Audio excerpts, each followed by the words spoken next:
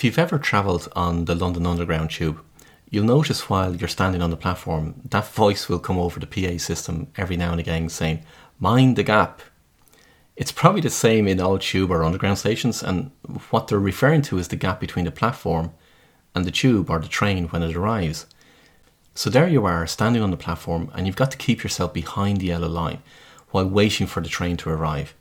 Waiting and waiting until the train arrives, minding the gap.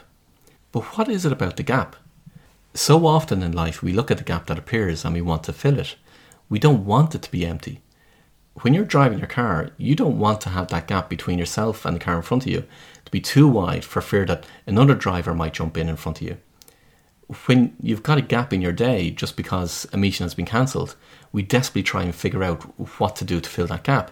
Send emails, make some phone calls, or work on a project. When we're having a conversation with someone over dinner or at a networking event, and then the gap appears in the form of what we call the pregnant pause, when nothing has been said and you're desperately rattling in your brain to figure out what to say next, we're trying to fill that gap. When we see a blank space in our diary, we worry at the fact that we don't have an appointment or a meeting or something scheduled for us to do. You see, gaps appear everywhere in our life. But what we've been trained to do as we were growing up was to fill the gaps, to keep ourselves busy, to be working, to be doing stuff. Instead of minding the gap by trying to fill it, why not mind the gap by keeping it precious? To allow that gap to just be there. Not to get stressed about it, but just to have it, to nurture it, to enjoy it, just to be in the gap, in that space in between the meetings, in between the tasks, the things you have to get done, and just be in the gap. Try a little experiment for yourself. The next time you're driving down the motorway during a busy time, move into the middle lane and allow a great big space to appear between yourself and the car in front of you, and enjoy observing what happens when that space appears. So instead of trying to close the gap between yourself and the car in front of you, allow it to be open on purpose. And then watch the other cars jump in and then jump out again in their pursuit to overtake the car in front of them. And for as long as your journey takes you, allow that gap just to be there and just observe all the things that happen. And instead of listening to the radio, turn it off. And instead of thinking about anything in particular, just observe. And focus on the gap in front of you. Observe all the cars as they pass you in the other lanes. Even though you're keeping to the correct speed limit, just observe them passing you by, weaving in and out of all the different lanes, just trying to get to their destination as quickly as possible. And watch how they drive up to the back of the car in front of them and wanting desperately to close the gap. And if you really want to enjoy this exercise, put a smile on your face and just observe. And what you'll see is all the drivers wanting desperately to close the gap, while in fact you're minding the gap. You're enjoying that gap. You're being in the gap while everything else is going on around you. You see, what people don't realise is that we've been trained all along to close the gap, when in fact we're supposed to mind the gap, to allow that space in between. It's in that space in between that the magic happens. I'll give you 2 ways in which this magic happens. There are times I get my clients focused on the kind of clients that they really want to be working with, their best kind of clients, the kind of clients that they really, really enjoy working with. And then I'll ask them to go through a list of all their current clients and identify which ones don't fit into the criteria of the ones that they really, really enjoy working with. In other words, they work with these clients, but they don't really enjoy working with them. But they do it anyway, and it's mainly because they want the fee or the income that comes from those clients. So even though they don't really enjoy working with them, they still do it because they get a fee from them. Now don't judge them, I'm sure you've got clients like that as well.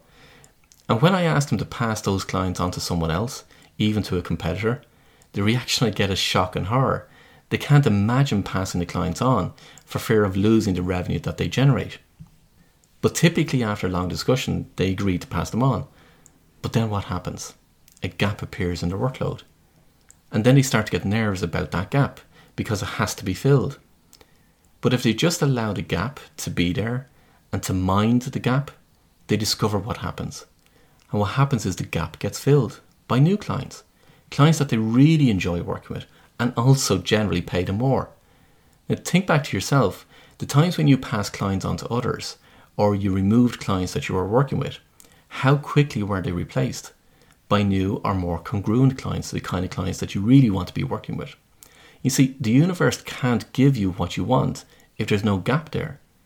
So while you're hanging on desperately to whatever it is that you're hanging on to, whether it be clients, relationships, clothes, property, business, whatever it is, you're not allowing a gap to form.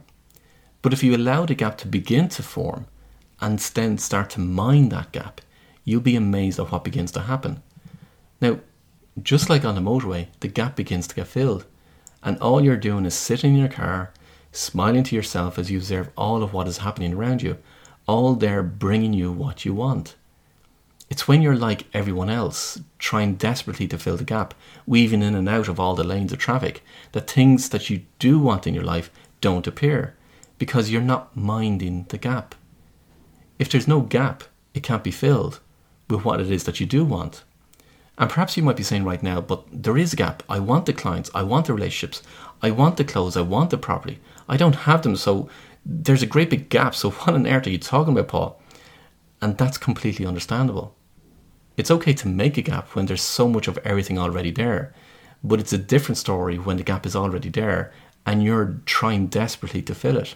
I absolutely get that, I know. But here's the thing that I said. I said mind the gap.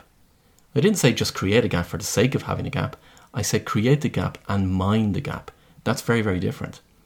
So remind yourself of how I described yourself driving down a motorway and forming a gap between yourself and the car in front of you and observing what happens. Put a smile on your face and enjoy the experience of watching everything unfold and watching all the cars pass by as they desperately try to close the gap and get to their destination as quickly as possible. And all I asked you to do was to turn the radio off, not to think about anything else, and just focus on the gap in front of you and mind that gap. And just be there, enjoying it. Not forcing it, just observing it and enjoying it. That's what I asked you to do when I explained the motorway. That's what minding the gap starts to look like and feel like.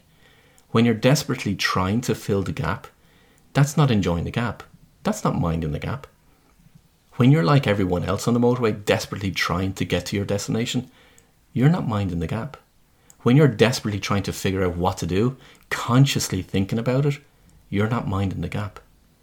Because just like sitting in your car driving on the motorway, enjoying the experience, observing what's going on around you, not thinking, that's when you're now forming a gap not only in the motorway of your life, but also in the motorway of your mind.